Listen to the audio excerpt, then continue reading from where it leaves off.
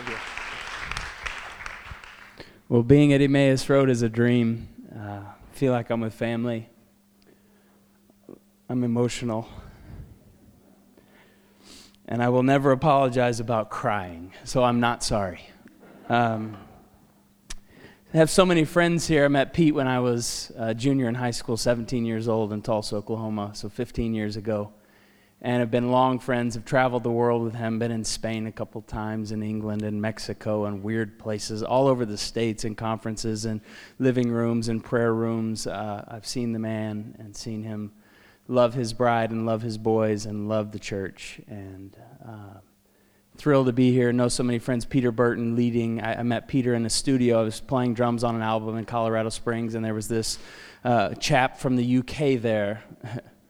And started asking him where he's from, and I said, Guildford, do you know Pete Gregg? Pete Gregg, I lead worship at Emmaus Road. No way. Adam, Heather, and Hannah, and so many friends, James and Julia. So it's a treat to be here today, and I always feel like I'm with family when I'm here. If you have your Bibles, we're going to read out of Mark chapter 10. We're going to read 14 verses, the story of the rich young ruler. So if you have your Bibles, flip over to Mark chapter 10. And we will read that and then pray and jump in and ask the Spirit to speak to us. So Mark chapter 10, the story of the rich young ruler, goes like this. As Jesus started on his way, a man ran up to him and fell on his knees before him. "Good teacher," he asked, "what must I do to inherit eternal life?" "Why do you call me good?" Jesus answered. "No one is good except God alone.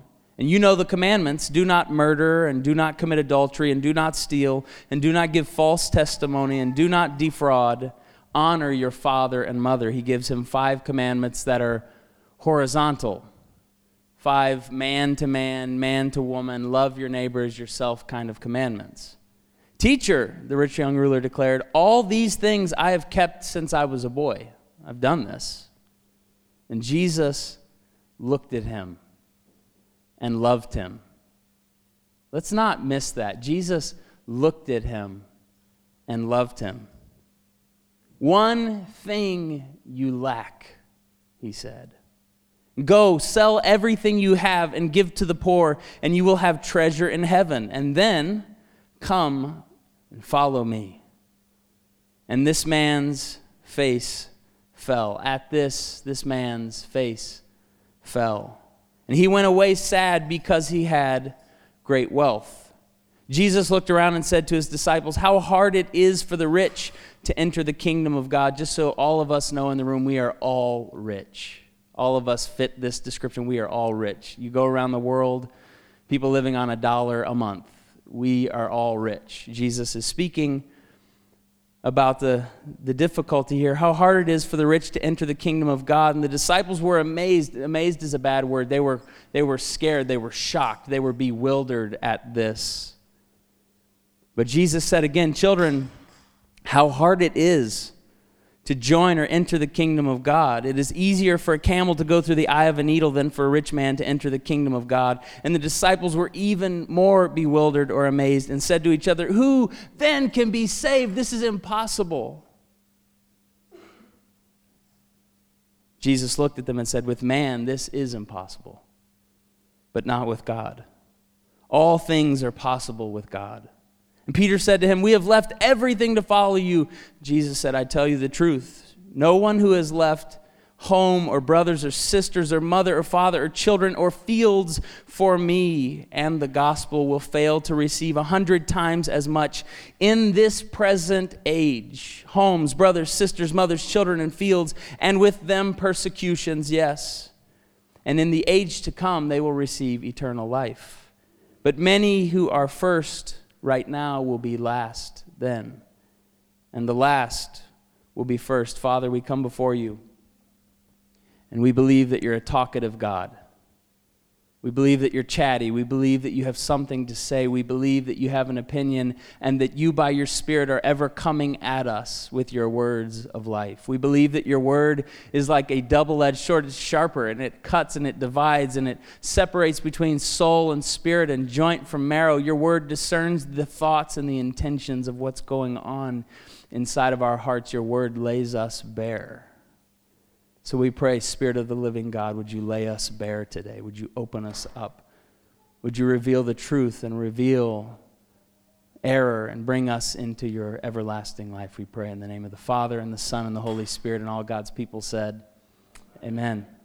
Do we really have to go to that party, babe? I mean, how long do we have to stay? Why'd you say yes to that? I don't want to spend my Saturday like that. Maybe you've had that conversation with a loved one or a friend, you know, that graduation party that you have to go to but you don't really want to go to, or that reception. And I think that's kind of a window into the rich young ruler's understanding of Jesus' ministry. It was sort of a box you have to check, a party that you have to go to. You have to kind of pay homage and make pilgrimage. You have to kiss the ring. You know, you're not really planning on staying there, but it's sort of the road through which you have to pass to get to where you need to go. Jesus was sort of that box to check for this man. And he comes and he falls down. He's a rich young ruler. I mean, to be rich, we go, wow, that's amazing, but he's young. When we see someone who's young that's rich, you know they're savvy, you know they're wise, you know they know how to play the game. They know how to, and so this man comes and he runs to Jesus and he falls on his knees. Good teacher, what must I do? He's got to check the box, it seems. But he wants to get in and get out and carry on with life on his own terms. Yet Jesus says something strange to him. Come, you got to follow me. I hear your desire. You want eternal life. Well, I want to tell you, I am the way, and I am the truth, and I am the life. Come and follow me. Jesus says this over and over again. Levi the tax collector, he finds this guy who is just robbing people blind. He's a Jewish man collecting taxes for Rome, and he has to pay up front $500,000, say, to Rome. So he just pays a flat fee, and then he can go raise $1.2 million in taxes if he wants. Levi, the tax collector, is doing this, robbing people blind, and he says, hey, leave your stand and come and follow me. Levi does that. Later we find that Levi becomes Matthew, who writes the Gospel of Matthew. To follow Jesus is to be changed. To follow Jesus is to be caught up into a different life. To follow Jesus is to be transformed along the road. And Jesus looks at this man who is a rich young ruler, a good man, a hardworking man, a faithful man, but a man who has a misunderstanding of Jesus' role and his ministry in the world. And he says, if you want to have eternal life, you can't just check the box having come and kissed the ring and carried on with your life as usual. Come and follow me. Yoke your life with me. That's what I love about children. Watching during worship was this beautiful moment where I think it was Ava and Max and all these different ones crawling around here, and they just want to be in the action. They want to be where you are, children. My wife, when I was here in November last time, she sent me a picture. She was in brushing her teeth in our little bathroom, and our bathroom is just, this big. It's like 4 by 4, and she's in there brushing teeth, and she sends me a picture like this, and all three of our kids, who are 8 and 5 and 3, are gathered around her legs while she's brushing her teeth. And she said, this is my life. There's something about kids. They just want to be where you are. And sometimes when I'm at home on my day off, like I love playing and I love wrestling and throwing the football and all this. We're having a great time. But sometimes I need you to back up. Jesus says, I need you to come in here. I need you to come close. I need you to wrap your arm around my leg. I need you to follow me. I need you to live your life chasing me down. If you're looking for eternal life, just stay close to me because I am the thing you are looking for. The rich young ruler didn't seem to want to live that way. The rich young ruler had this issue of control, really loved his autonomy, and don't we all? He loved his independence. You see, he thought he could master eternal life without having to be mastered by Jesus. He thought he could receive without having to yoke his life to Jesus. Jesus was for him a sort of means to an end. And the thing that I find about Jesus is that he refuses to fit into my life. Jesus refuses to be a means to an end for me, but he's always taking followers joyfully. He's always inviting people close. He's always saying, come and follow me. You know the mark of a true disciple in that day. You know, he came to him and said, good rabbi, good teacher, because that's what you do. You go follow a rabbi. And the sign of a good rabbi, you know what it was? Their robe was dusty. Because they had walked right behind their rabbi down the roads, the Palestinian roads, they followed. And they listened and they asked questions, and the rabbi would respond with a question, and they would sit at meals, and the rabbi would say, it's time to go, and he'd kick up some dust, and they would get dust all over their white robes, and you would know a good follower by whether he was dusty or not. There's something about following Jesus that he requires of us. The question that this text asks of us today that we must wrestle with is, are we willing to have the momentum of our lives interrupted by Jesus? This man has it all going. This man is doing so well. This man is a hard worker. This man is employing people, and it's great. This man is a leader, and that is a God-given gift. Jesus never says, don't have ambition. Jesus, in fact, encourages ambition. If you want to be great in the kingdom of God, you should. And here's how you do it. Learn to be a servant of all. But Jesus elicits and it provokes ambition from his followers. And this rich young ruler didn't seem to want to allow his momentum to be interrupted by Jesus. The question we have to ask ourselves today is, are we willing to have our momentum interrupted by Jesus?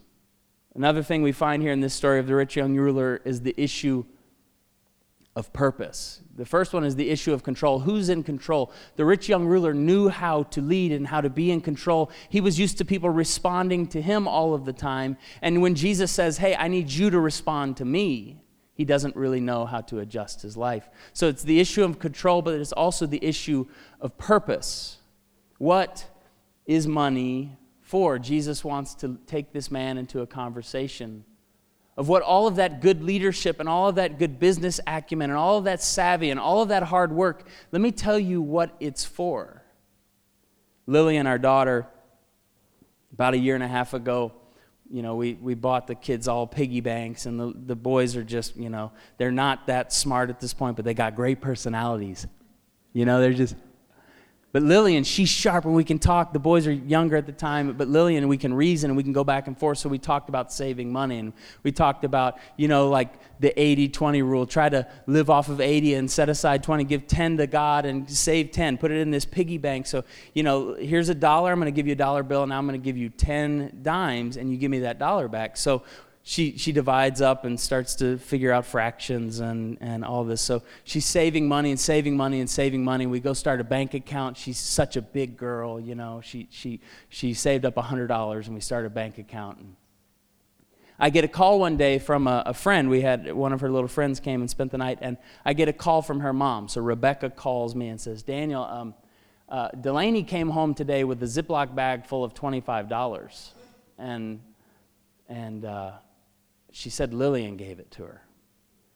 So I went upstairs and, Lillian, what are you doing? Delaney's mom said she brought $25 home. She goes, yeah, you told me everything was a gift from God. All the money that comes, everything's a gift. So I just felt like the Lord told me to give her $25. I was like, okay, cool. You can't really rebuke that, you know. So about a week later, another friend comes over, and her mom calls after she comes home, and she says, Taylor came home with $15 in a Ziploc bag, and she said Lillian gave it to her. So I go upstairs, Lillian, what are you doing?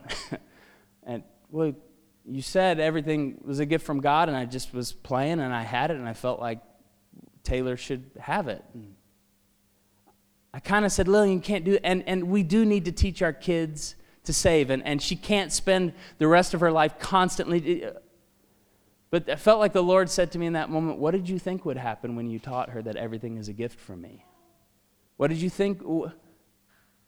Don't rebuke that. Don't be surprised that by my Spirit I'm putting generosity in her heart. You see, children know something about what the purpose of money is for. Children, when you just teach them a little bit, they're quick to give and to share and to look for opportunities. And we drive down the road and we'll see someone and we'll stop and we'll say, hey, Lillian, why don't you go run him a $5 bill? And we're trying to teach, let's go get a burrito for that person and come back. And we're trying to instill this in our children, and children know something about the purpose of money, what money is for. They're quick to release it from their hands.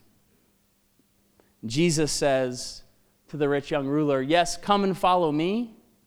But he also says, come and follow me and learn to take care of these people that are around you. You see, you're so used to people responding to you and people reporting to you, and that's fine. There is a chain of command, and that is an element of your life. But it's not just people coming to you. It's you spending your life, rich young ruler, looking around for the people that you can bless, that you can spend your life for. It's an issue of what money is for. And Jesus created this strange community. You see in Acts chapter 2, as the Spirit is poured out, what happens? It says, and daily they gathered together and they broke bread and they devoted themselves to the apostles' teaching and to prayer. And there were no needy ones among them. For people sold land or houses and came and laid the money at the apostles' feet, and they distributed it to each as they had need. You see, Jesus was creating this community that defied the logic of the dog-eat-dog world that we live in. A community that says, where is the need? Okay, here, I've got some strength and some power right now. I'll use that for you. You see, strength was meant for service, not for status.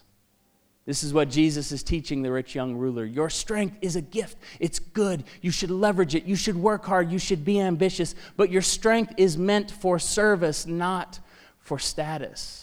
Jesus says, come and follow me and get your robe dusty and learn how to live, because I am the way and I am the truth and I am the life. And if you hang out with me, if you spend your life following me, you will learn to leverage your strength for the good of other people. When I was here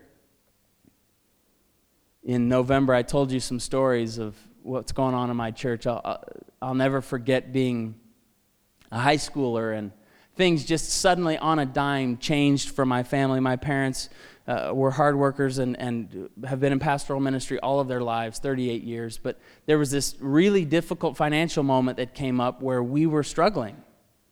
And we were, my parents were pastors in this well-known large church, and they were privately trying to figure out how to pay the bills for this moment.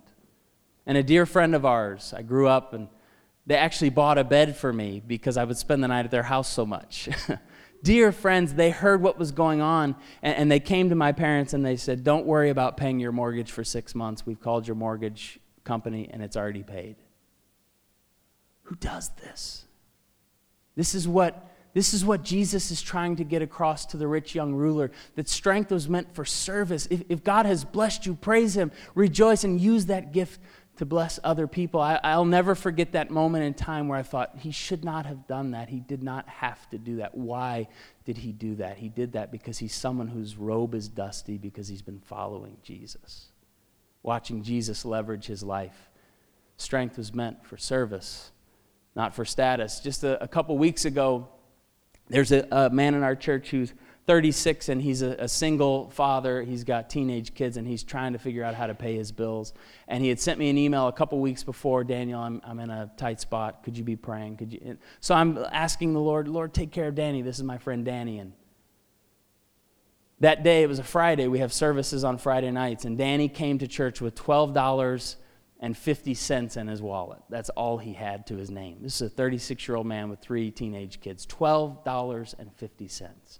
Hard worker, 60 hours a week, doing his best. Like, this is not some punk who's sloughing off. He's doing his best. Life is difficult for him. $12.50. That day earlier, a man in our congregation who's an usher, and this guy rides a Harley everywhere he goes, and his arms are tattoo sleeves all the way up. He's got a buzzed haircut, lives in the gym. Dude is just yoked up. He's the guy who walks around like this, and he's real tough, but he's an usher. Like, people want to give at our church. Like, he comes with a bucket. He just looks at him. You going to put something in here? No, gentle guy, and he's a mechanic, and he was at work earlier in the day, and just out of nowhere, he gets a $300 bonus. He met a quota, and they gave him cash Friday at 4 o'clock. Our service is at 6:30. And he said that he felt like the Lord said to him, that's mine. So you go to church, and I'll show you. So he goes to church, $300 in his pocket. This big guy, Danny, is laying on the floor in the back of our room Friday night at 6:30, wailing. And I can hear him. I know Danny. I know his voice. I know his cry. And he's laying on the floor, $12.50 in his wallet. And he's, Lord, please. And he had sent me earlier that week, my utility notice is coming, and they're threatening to turn off my utilities. And this man who's never met Danny in his life, the tattoo usher guy who rides the Harley and who's big and strong, he's walking around the back during worship, and the Lord says, this is the man. So he goes over to him and he says, excuse me, sir, just felt like the Lord said to give this to you. Walks away. And Danny runs up to me in the front during worship, and he says, you'll never believe what happened. Remember that email I sent you about my utility bill being shut off? He said, I came here with $12.50 in my wallet. This afternoon, I got a notice from the utility company that my bill, if I don't pay it by tomorrow, $312.50. If I don't pay it by tomorrow, they're shutting everything off. My kids will be in a cold house. He goes, the Lord provided. You see, strength was meant for service, not for status. That guy could have put the money in his pocket, and he earned it, and he deserved it, and God would not have been mad at him for keeping that, but something in him said, I've been following Jesus, and I've been paying attention to Jesus, and what I see when I watch Jesus is constantly pouring himself out for the people around him. This is a man who has learned to walk the roads with Jesus. Another story I told you about. This was super fresh when I came here in November. Just 2-3 weeks earlier, I had met a young Kenyan widow in our congregation named Leonette. She had just moved 2 months earlier. She'd been waiting for her immigration paperwork from Kenya. Her husband was in the States working, sending money back. Just a little bit here, a little bit there. He was making money, sending it back. She finally gets her immigration paperwork, comes to the United States in August of last year, meets up with her husband. They've been separated for 2 years. Oh, honey, I'm so happy to be with you. Finally, the Lord took care of us and provided, and we're together. A month into that time, she gets pregnant with their first child. They're so excited. Pregnant with their first child. She's starting to grow. He's working, saving money. They have their little apartment. He comes home from work one day, and he's standing with her, talking with her, and out of nowhere, 4 months into her pregnancy, he falls to the floor dead of a heart attack. She's a nurse. She tries to resuscitate him. She can't save her husband. She's 4 months pregnant, standing in their little kitchen apartment. She'd just been in the States 5 months from Kenya.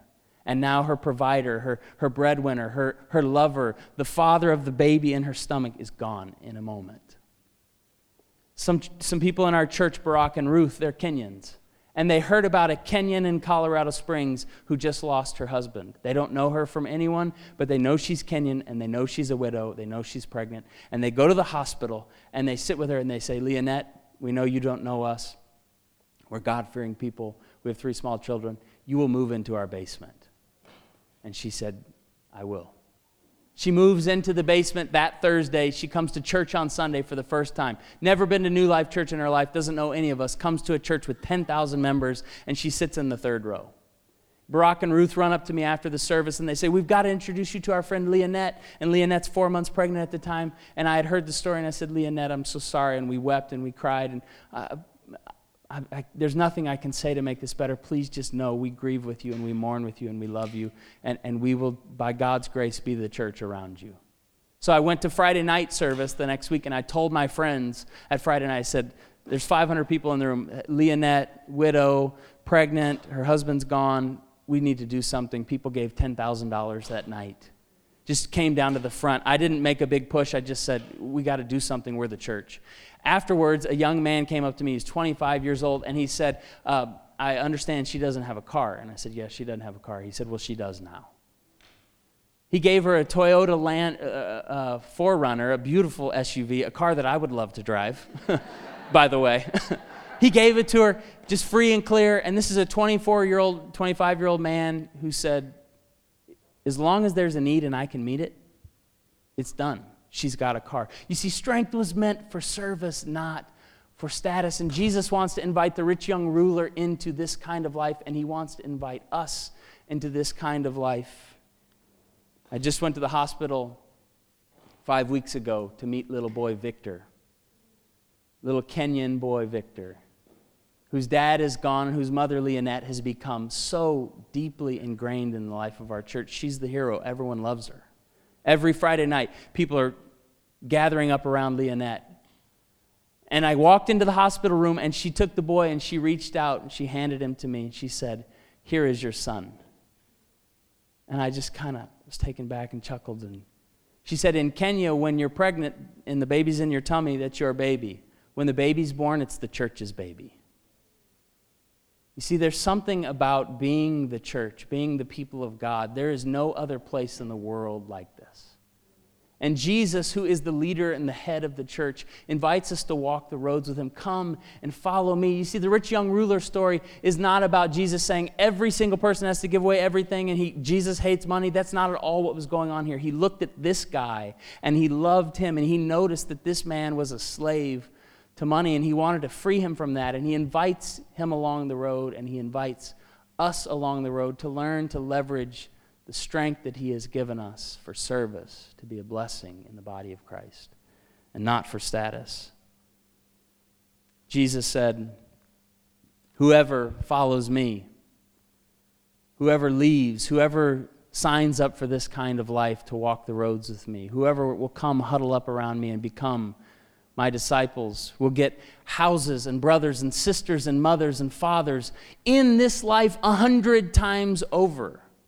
I look at that and I scratch my head. What does he mean there? What in this life? Whoever follows me will get houses and brothers and sisters and mothers and fathers. I'm staying in the Thomas's house, and Lisa and I last night sat at their table with friends, and you know what we had? We had sisters and brothers that we didn't have from birth. And anywhere I go in the world, this is what I love about the body of Christ. There's always a home. There's always a place. There's always a sister or a brother. There's always an auntie or an uncle that can kiss you on the cheek and hug you and say, "Do you need a meal? What do you need? How can I pray for you? How can I love your children? How can I leverage my strength to serve you?" You see, Jesus says, in this life, I'm going to create a community of people that no matter what you've left behind, you will always be caught up into love and into enough, because the church exists. You see, Jesus invites us to live open-handedly. He invites us to own nothing but to be stewards of everything that he sends our way. We have to ask ourselves, will we heed the call? Or will we treat Jesus as if he is a box to check along the way to meet my own needs? Jesus refuses to fit into my life, but he's willingly inviting. He looks at us and he loves us and he says, "Come and follow me." Some of you think, "Man, this is a hard saying. This is a hard go." It is. I could never live that way. I'm not skilled in that. I'm not trained in that. I haven't developed muscle memory in living in the church. This is a hard saying, Master. And Jesus says, with man, it is absolutely impossible. You can't live this way on your own. But with God, all things are possible. Today, I'm asking the question, will you respond to Jesus' invitation? To see that everything that comes through your hand is meant for blessing and for good and for service, not for status, not to hoard, but to receive it with thanks and to look and to keep your eyes open and to pay attention to what's going on in the world around you, to be a blessing. Will you live with all of your chips on the table with these people?